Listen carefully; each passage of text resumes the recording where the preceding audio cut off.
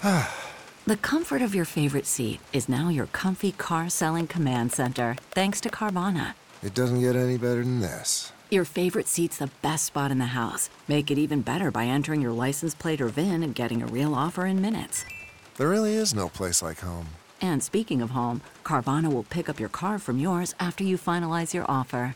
Visit Carvana.com or download the app and sell your car from your comfy place.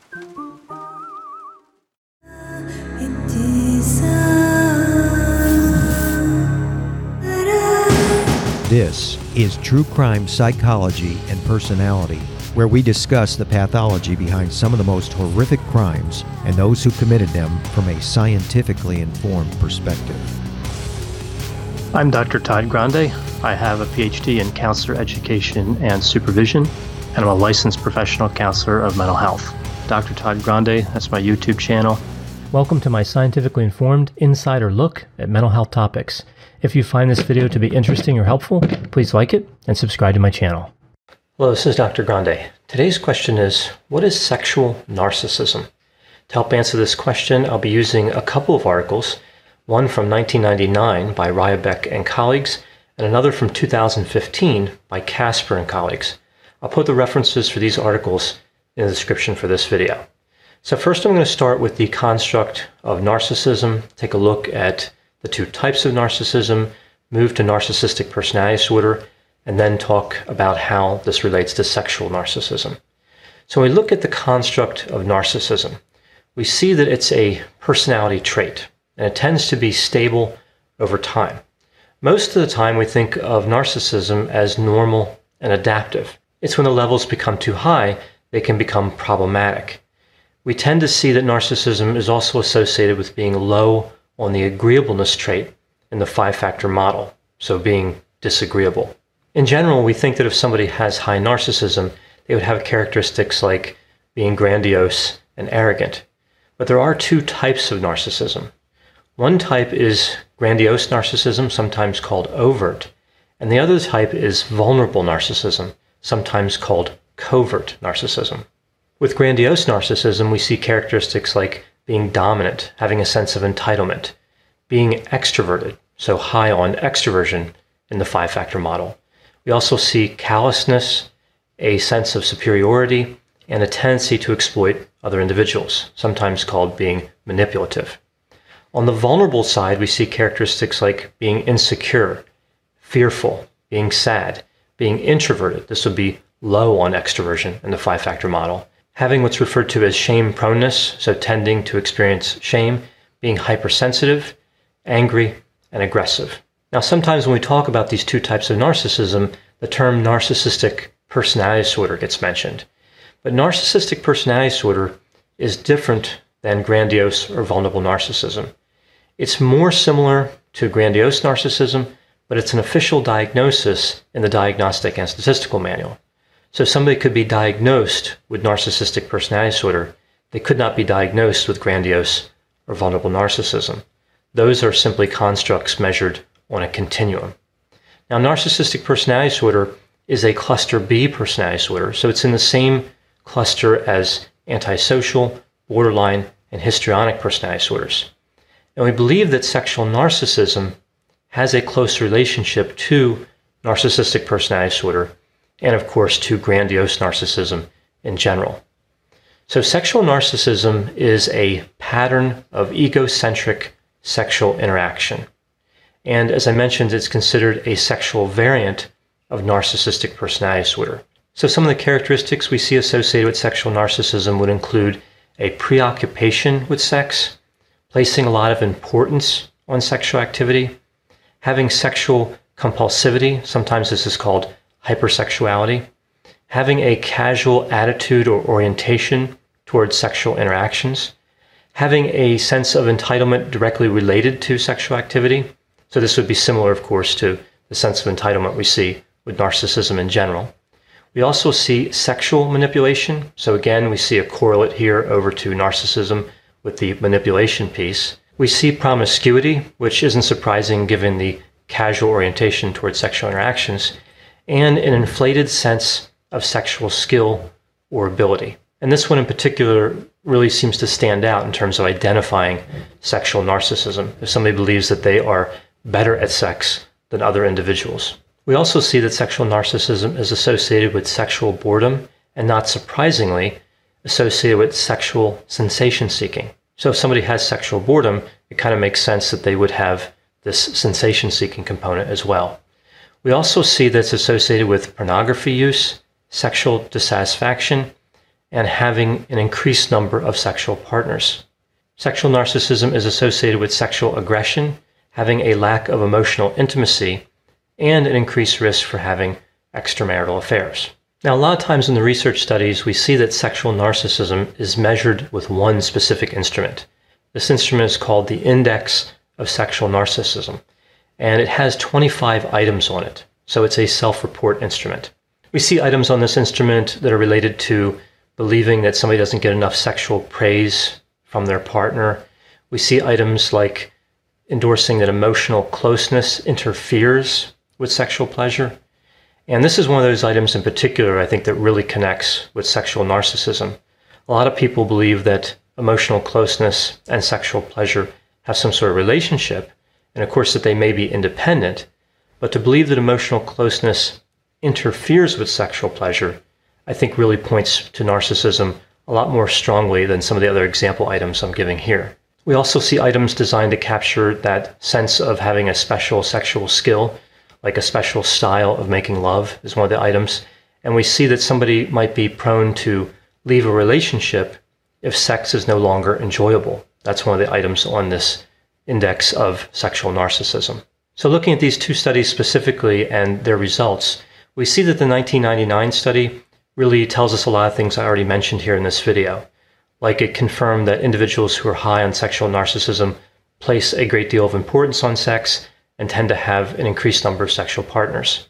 Now, the 2015 study specifically looked at how sexual narcissism was related to internet pornography use. And in terms of the analysis that took place in this study, we see that the data is divided a few different ways. So one way is looking at participants who ever used internet pornography versus those who never used internet pornography. And what we see here with this study is that from the ever used group, these individuals were higher on all measures of narcissism, including sexual narcissism as measured by the Index of Sexual Narcissism.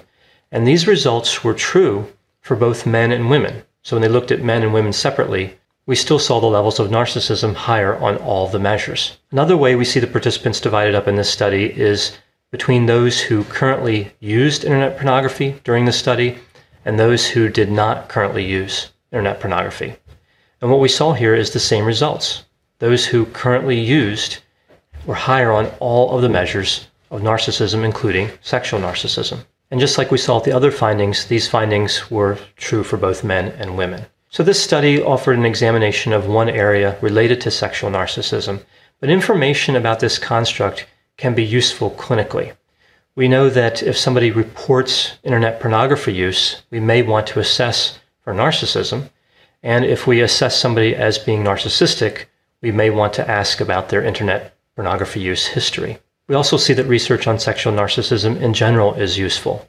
Understanding sexual narcissism gives us insight into some of the potential problems associated with narcissism and some of the risks that partners of individuals who are high in narcissism may be exposed to. Narcissism carries painful consequences for people who have the trait, as well as sometimes people who are in relationships with those individuals. So again, understanding this construct is important and offers us value in terms of clinical usefulness. Today's question asks about the construct of sexual homicide offenders, and specifically what leads to individuals becoming these types of offenders, and is there a difference between single sexual homicide offenders and serial offenders? So there's kind of a lot of nuances here with this topic, and I'm going to go through this systematically and try to answer these questions. So the first thing that's important to remember here is that sexual homicide offenders are rare. We see a lot of coverage in the media, but really we have a small sample size to work with when we talk about this topic. We also see that many serial killers would also qualify as being serial sexual homicide offenders, but not all. So what is sexual homicide? So if we're going to talk about these different types of offenders, we have to know what that term means. Well, we see here that there is no universally agreed upon definition of a sexual homicide, but most experts seem to agree that evidence of sexual activity at the crime scene by the perpetrator is required for an offense to qualify as a sexual homicide. And this evidence could occur before the killing, after the killing, or throughout the event. So we also see here that some researchers believe that a sexual homicide can take place even if there's no evidence of sexual activity, that some murders are so brutal that really acts as a substitute for the sexual act. So this gets into an area that's a little more complex because it really changes the percent of homicides that could qualify as sexual homicide by quite a bit. I would say that, again, most scholars agree that evidence of sexual activity needs to be present. And that's really the definition I'm going to go with here in this video. So using this definition, we see that only 0.2% of all homicides would qualify as a sexual homicide in the United States. We also see that most sexual homicide victims are women, and they tend to be of childbearing age, and the majority of offenders do not kill multiple victims, and therefore do not qualify as serial sexual homicide offenders. So really we see that only a small proportion of sexual homicide offenders would qualify as serial killers. Now, when we look at this group, sexual homicide offenders, we see that generally they're divided into three categories, although experts disagree on what these categories might be, and some disagree that there are three categories. But in general, we see three categories. Sexual homicide offenders that are motivated by anger, hate, and revenge. So with this category, we tend to see average intelligence in terms of the offender. We see average intelligence, they tend to be married or in a stable relationship, and they're not socially isolated.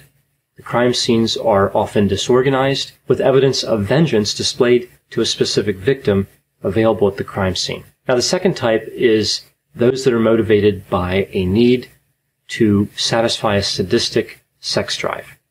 So this is really, if you look at the Ted Bundy case, which is a very popular case among those who study serial killers, this is where Ted Bundy would likely fit, because he tended to be sadistic. We see that individuals in this category are likely to be highly intelligent, although this is disputed.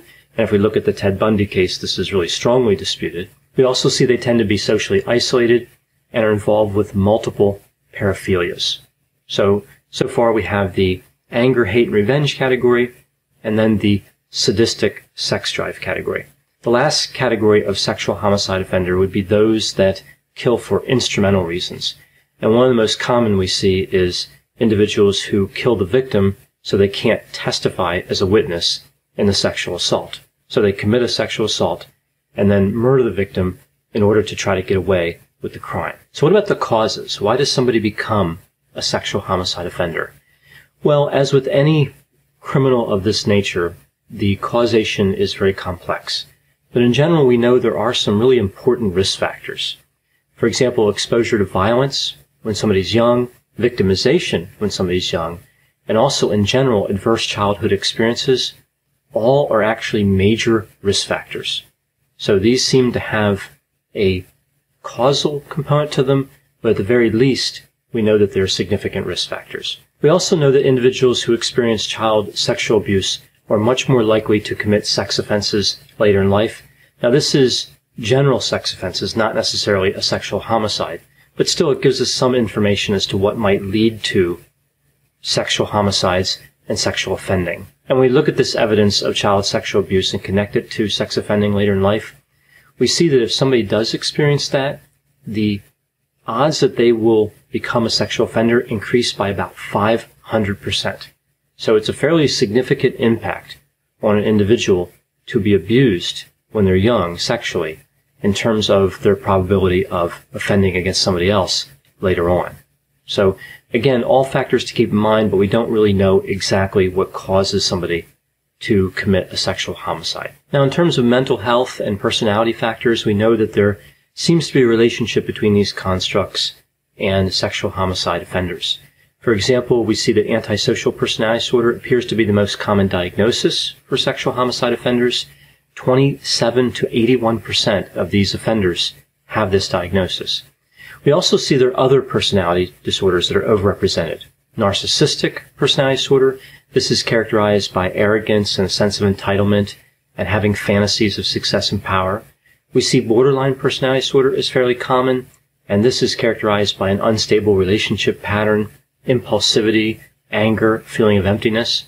We see that schizoid personality disorder is overrepresented as well, and this personality disorder is really one that's associated with being kind of a loner, being resistant to praise or criticism, so really a disorder that involves a lot of isolation. The last personality disorder that really appears frequently with sexual homicide offenders is schizotypal personality disorder. And this has some elements in common with schizoid personality disorder. They're both cluster A personality disorders. But with schizotypal, we see kind of odd thinking and magical beliefs. So those are the personality disorders that seem to be more closely associated with sexual homicide offending. Now, in terms of paraphilias, it's sexual sadism here that really stands out. It actually is the most common paraphilia among these types of offenders, although it is not uncommon for these offenders to have multiple paraphilias. So with all that kind of general information about sexual homicide offenders, what seems to cause it, what type of personalities we tend to see with these offenders, what do we know about serial versus single? So the differences between individuals who commit multiple sexual homicides and individuals who commit one sexual homicide. Well, we see there are some significant differences between these groups. But again, I talked earlier about how sexual homicides are rare. Serial sexual homicides are exceedingly rare. So we do have trouble when we look at these studies because the sample sizes are extremely small. But still, there are some differences that we can identify. So we see here that serial sexual homicide offenders tend to have offenses that are premeditated. They're also twice as likely to choose victims with distinctive physical or personality characteristics, and they're also about twice as likely to target strangers. We also see that serial sexual homicide offenders are more likely to report deviant sexual fantasies within the 48 hours prior to the offense. So right before their offense, they're thinking about fantasies that involve sexual deviance a lot of the time. We also see a higher percentage of serial offenders verbally humiliated their victim during the offense. So we know from before that sexual homicide offenders are more likely to have narcissistic personality disorder and schizoid personality disorder. My name is Bill Huffman, and I am a former Cleveland news producer, and I am now the host of the podcast, Who Killed? I began the show focusing on the unsolved murder of Amy Mihaljevic, and now each week I explore a different case with a focus on some of the victims who don't get the attention they deserve. I have a deep catalog of over 225 episodes, so there is a guarantee there will be something for you. Who Killed is an evergreen podcasts, killer podcasts, and slow burn media production. Subscribe today wherever you get your favorite shows. Hi, I'm Matt Harris. Seton Tucker and I host the podcast Impact of Influence, which for 2 years covered in depth Alec Murdaugh, who was eventually convicted in 2023 of murdering his wife Maggie and son Paul. That story continues to evolve, and we will cover that. Plus, we will tell you stories of other true crime events that have happened in the South. Please join us on Impact of Influence. And give us a follow on the Impact of Influence Facebook page. But again, we see here that serial sex offenders tend to have even more narcissistic and schizoid personality traits. And they tend to have more obsessive-compulsive personality traits. So this gets pretty interesting because from this we can kind of create theories about why or how somebody gets involved in this type of offending. One theory is that serial sexual homicide offenders have this tendency toward perfection and attention to detail, and this may allow them to escape apprehension for the first murder, and then, of course, it gives them an opportunity to commit more murders. So the obsessive-compulsive traits may help them get away with murder more often. We also see with the narcissistic traits that one theory could be that serial sexual homicide offenders are really fantasy stimulus collectors. who seek out experiences to add to their private internal world of fantasy. So they may attempt to produce this fantasy in the real world, but the experience never equals the fantasy, so they continue trying. They continue committing more murders. Another theory, of course, is that this acting out of the fantasy is pleasurable, so they continue to do it for that reason. So it's interesting when we combined narcissistic characteristics with obsessive-compulsive traits, and of course schizoid personality traits, we get this interesting profile, and again, we can create all these different theories about why people offend. We need more research to know if any of these theories is really valid, but still it's an interesting area to explore. Today's question asks about psychopathy and sexual behavior. So what's the relationship between psychopathy and sexual behavior? And I've also seen a few questions on the relationship between psychopathy and sexual fantasies. So I'll try to answer both of those questions. So I used a number of articles here for this video, and I'll put the references for those articles in the description for this video. So let's first start with the construct of psychopathy. So psychopathy is an interesting construct. It's not a mental disorder. It has a relationship to antisocial personality disorder, which is a cluster B personality disorder in the Diagnostic and Statistical Manual. But psychopathy is really a set of personality traits. It's, again, a construct, and it's measured on a continuum. So there really isn't an agreed upon definition of what score somebody would have on some sort of measure of psychopathy for them to be referred to as or considered to be a psychopath. We really don't have that type of clarity. Certainly, if we see extreme behaviors and somebody appears to have all of the traits, it would be more likely that we would think of that person as psychopathic. But either way, it's important to remember that it has a subclinical component. So somebody could have psychopathic traits and not qualify for a diagnosis of antisocial personality disorder, but also there appears to be a clinical element at the higher expression, the more extreme expression of psychopathy. So there we may see a stronger relationship with antisocial personality disorder. Now, psychopathy also has two different types. So we see factor 1 and factor 2 psychopathy, sometimes called primary and secondary. So with factor 1, we see a superficial charm. So this is when somebody is charming, but there doesn't appear to be a lot of depth there, a lot of emotion. We see grandiosity, similar to what we see with narcissism. We see somebody who's callous, unemotional. We see pathological lying, manipulation, and also a lack of remorse or a lack of guilt.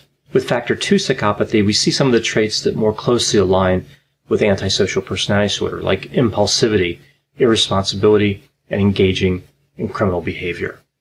So psychopathy isn't really a simple construct. There's a lot to it, and its relationship, again, with mental disorders is not one-to-one. It's not perfectly correlated with mental disorders like, again, antisocial personality disorder, or for that matter, a disorder like narcissistic personality disorder. Now, we talk about psychopathy and sexual behavior or sexual fantasies. I'm going to start here by discussing the callous, unemotional traits that sometimes we see in adolescence. So if we look at psychopathy as a construct, somebody can have psychopathic traits at any age. Somebody can only have antisocial personality disorder if they're age 18 or older.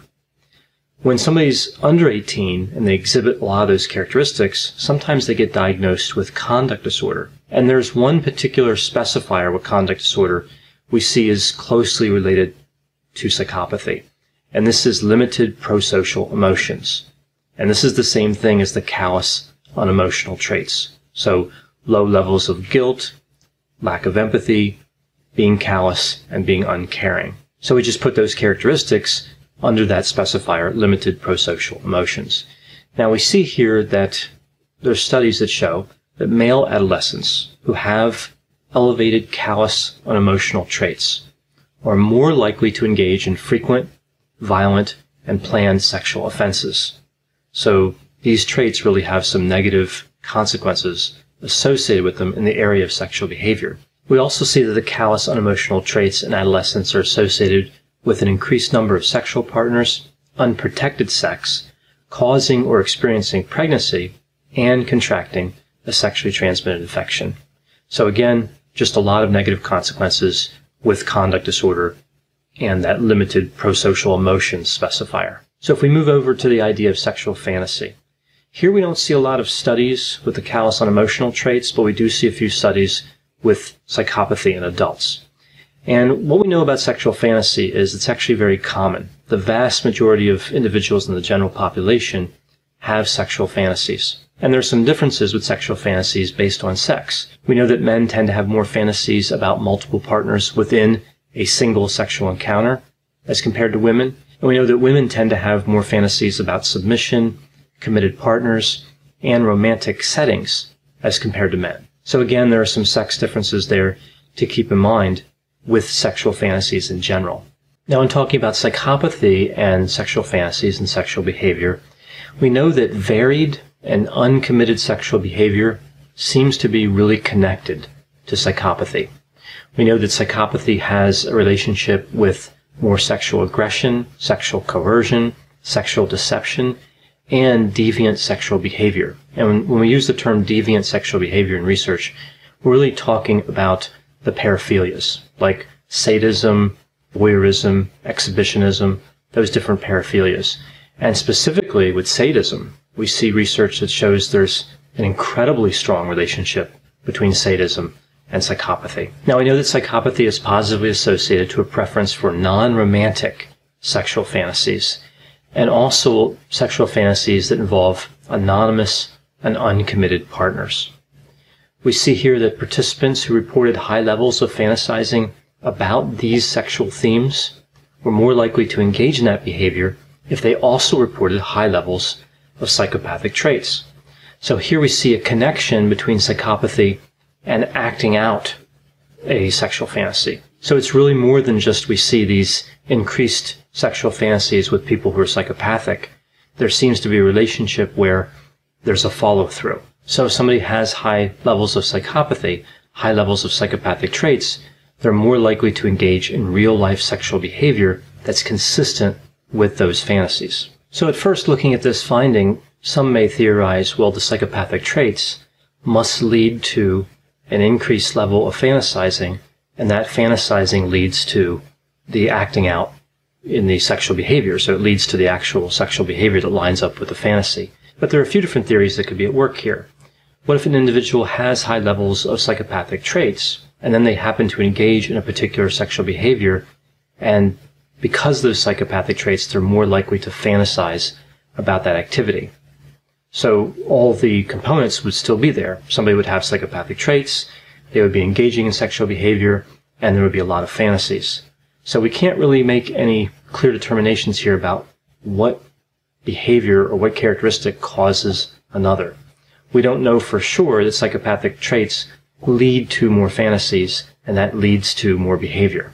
It could be that the behavior and the traits occur at the same time, and then the fantasies are just more likely to occur because of those psychopathic traits. Again, these constructs are complex, and the relationship to one another is complex. And we really need more studies to try to figure out what comes first, what may lead to another behavior or another characteristic. Now, another area we hear about with psychopathy quite a bit is pornography. And there's different theories with pornography, like individuals who have psychopathic traits are more likely to use pornography, and this leads to different problems. And what we see from this study is psychopathy is related to greater pornography use, but that relationship didn't add to the prediction of real-life sexual behavior. So using or not using pornography didn't have any connection to how often somebody who's psychopathic acted out sexual fantasies or engaged in sexual behavior somewhat consistent with those fantasies. So the role of pornography really isn't clear when it comes to psychopathy. Another theory we hear about psychopathy sometimes is that if a male has psychopathic traits, they're more likely to engage in fantasized sexual behaviors as compared to a female. This study found that that really wasn't the case. They found that the participants' sex did not moderate the relationship between psychopathy and engaging in fantasized sexual behaviors. Moderate there means it didn't change the strength or direction. So if we look at the findings from this study, we see that the sexual behavior of individuals who have psychopathic traits is probably due to a preference for sexual activity that's outside of a committed, loving relationship.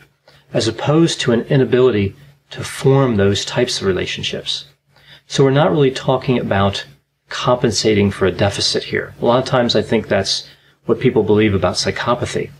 Individuals with psychopathy engage in these different sexual behaviors that have these fantasies because they can't have a romantic, loving, committed type relationship. They can't have a more normative sexual relationship. That's how we usually think of sexual relationships. They involve some sort of degree of commitment, love, and affection. But the reality is that's not what's going on. This isn't, again, about compensation. This is about a preference for a particular type of sexual activity that's more cold and distant. And I think this is an important element in terms of treatment. I've seen over the years of my clinical experience many instances where somebody appears to be in a relationship with somebody who has psychopathic traits. Now remember, from the position of a counselor, we really don't know that unless we were to assess that other person in the relationship, which of course isn't something that would happen. We don't really know if somebody has psychopathy or not. But still, there appear to be traits based on what a client says. And the client believes that if they engage in the sexual fantasies that the psychopath wants, then somehow they'll uncover a caring, loving demeanor underneath of that. Somehow they'll get to the core of that person and they'll find that they're really caring and loving this whole time along, that they just needed those sexual fantasies to get to that romantic point. And that may be true some of the time. Again, we don't really know what the characteristics are of that other person. But a lot of times what I found is there's not a loving core underneath of those sexual fantasies. So people will come into counseling and they'll give in to their partner, sometimes for years, and nothing really changes. Sometimes actually giving in to the sexual fantasies and allowing them can make things worse. So again, this is really just stressing the importance of seeking counseling and being open to different ideas in terms of insight and looking at characteristics realistically, rather than just giving in automatically and just hoping things will work out. Sometimes there's not another level. A lot of times with human behavior and cognition, we want to believe the best with people. We want to believe that the level we're looking at now is one tier, but there's some other level of complexity or lovingness that's unseen. And sometimes, particularly with psychopathy and some other types of traits, sometimes that's just not there. And I think that's really where this finding connects with clinical practice, probably more closely than some of the other findings in this study, although they're all fairly interesting findings. Now, it's also important to note here that not all the sexual fantasies are necessarily abusive. Sometimes people engage in these fantasies and both people are satisfied with that.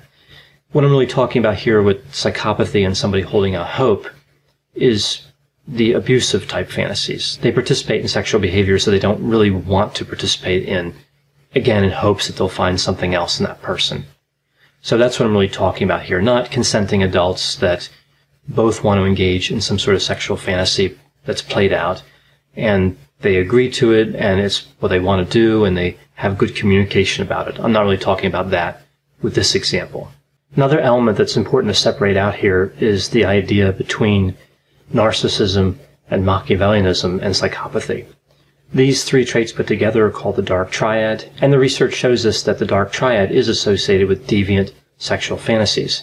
But psychopathy has a much stronger relationship to deviant sexual fantasies as compared to narcissism or Machiavellianism. So you can't really treat all three of those the same in terms of their impact or in terms of thinking about what potential impact they may have.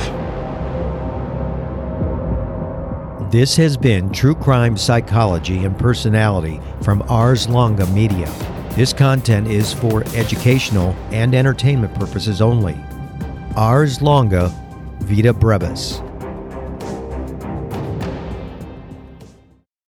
When you need meal mealtime inspiration, it's worth shopping Kroger, where you'll find over 30,000 mouth-watering choices that excite your inner foodie. And no matter what tasty choice you make, you'll enjoy our everyday low prices, plus extra ways to save, like digital coupons worth over $600 each week. You can also save up to $1 off per gallon at the pump with fuel points. More savings and more inspiring flavors make shopping Kroger worth it every time. Kroger, fresh for everyone. Fuel restrictions apply.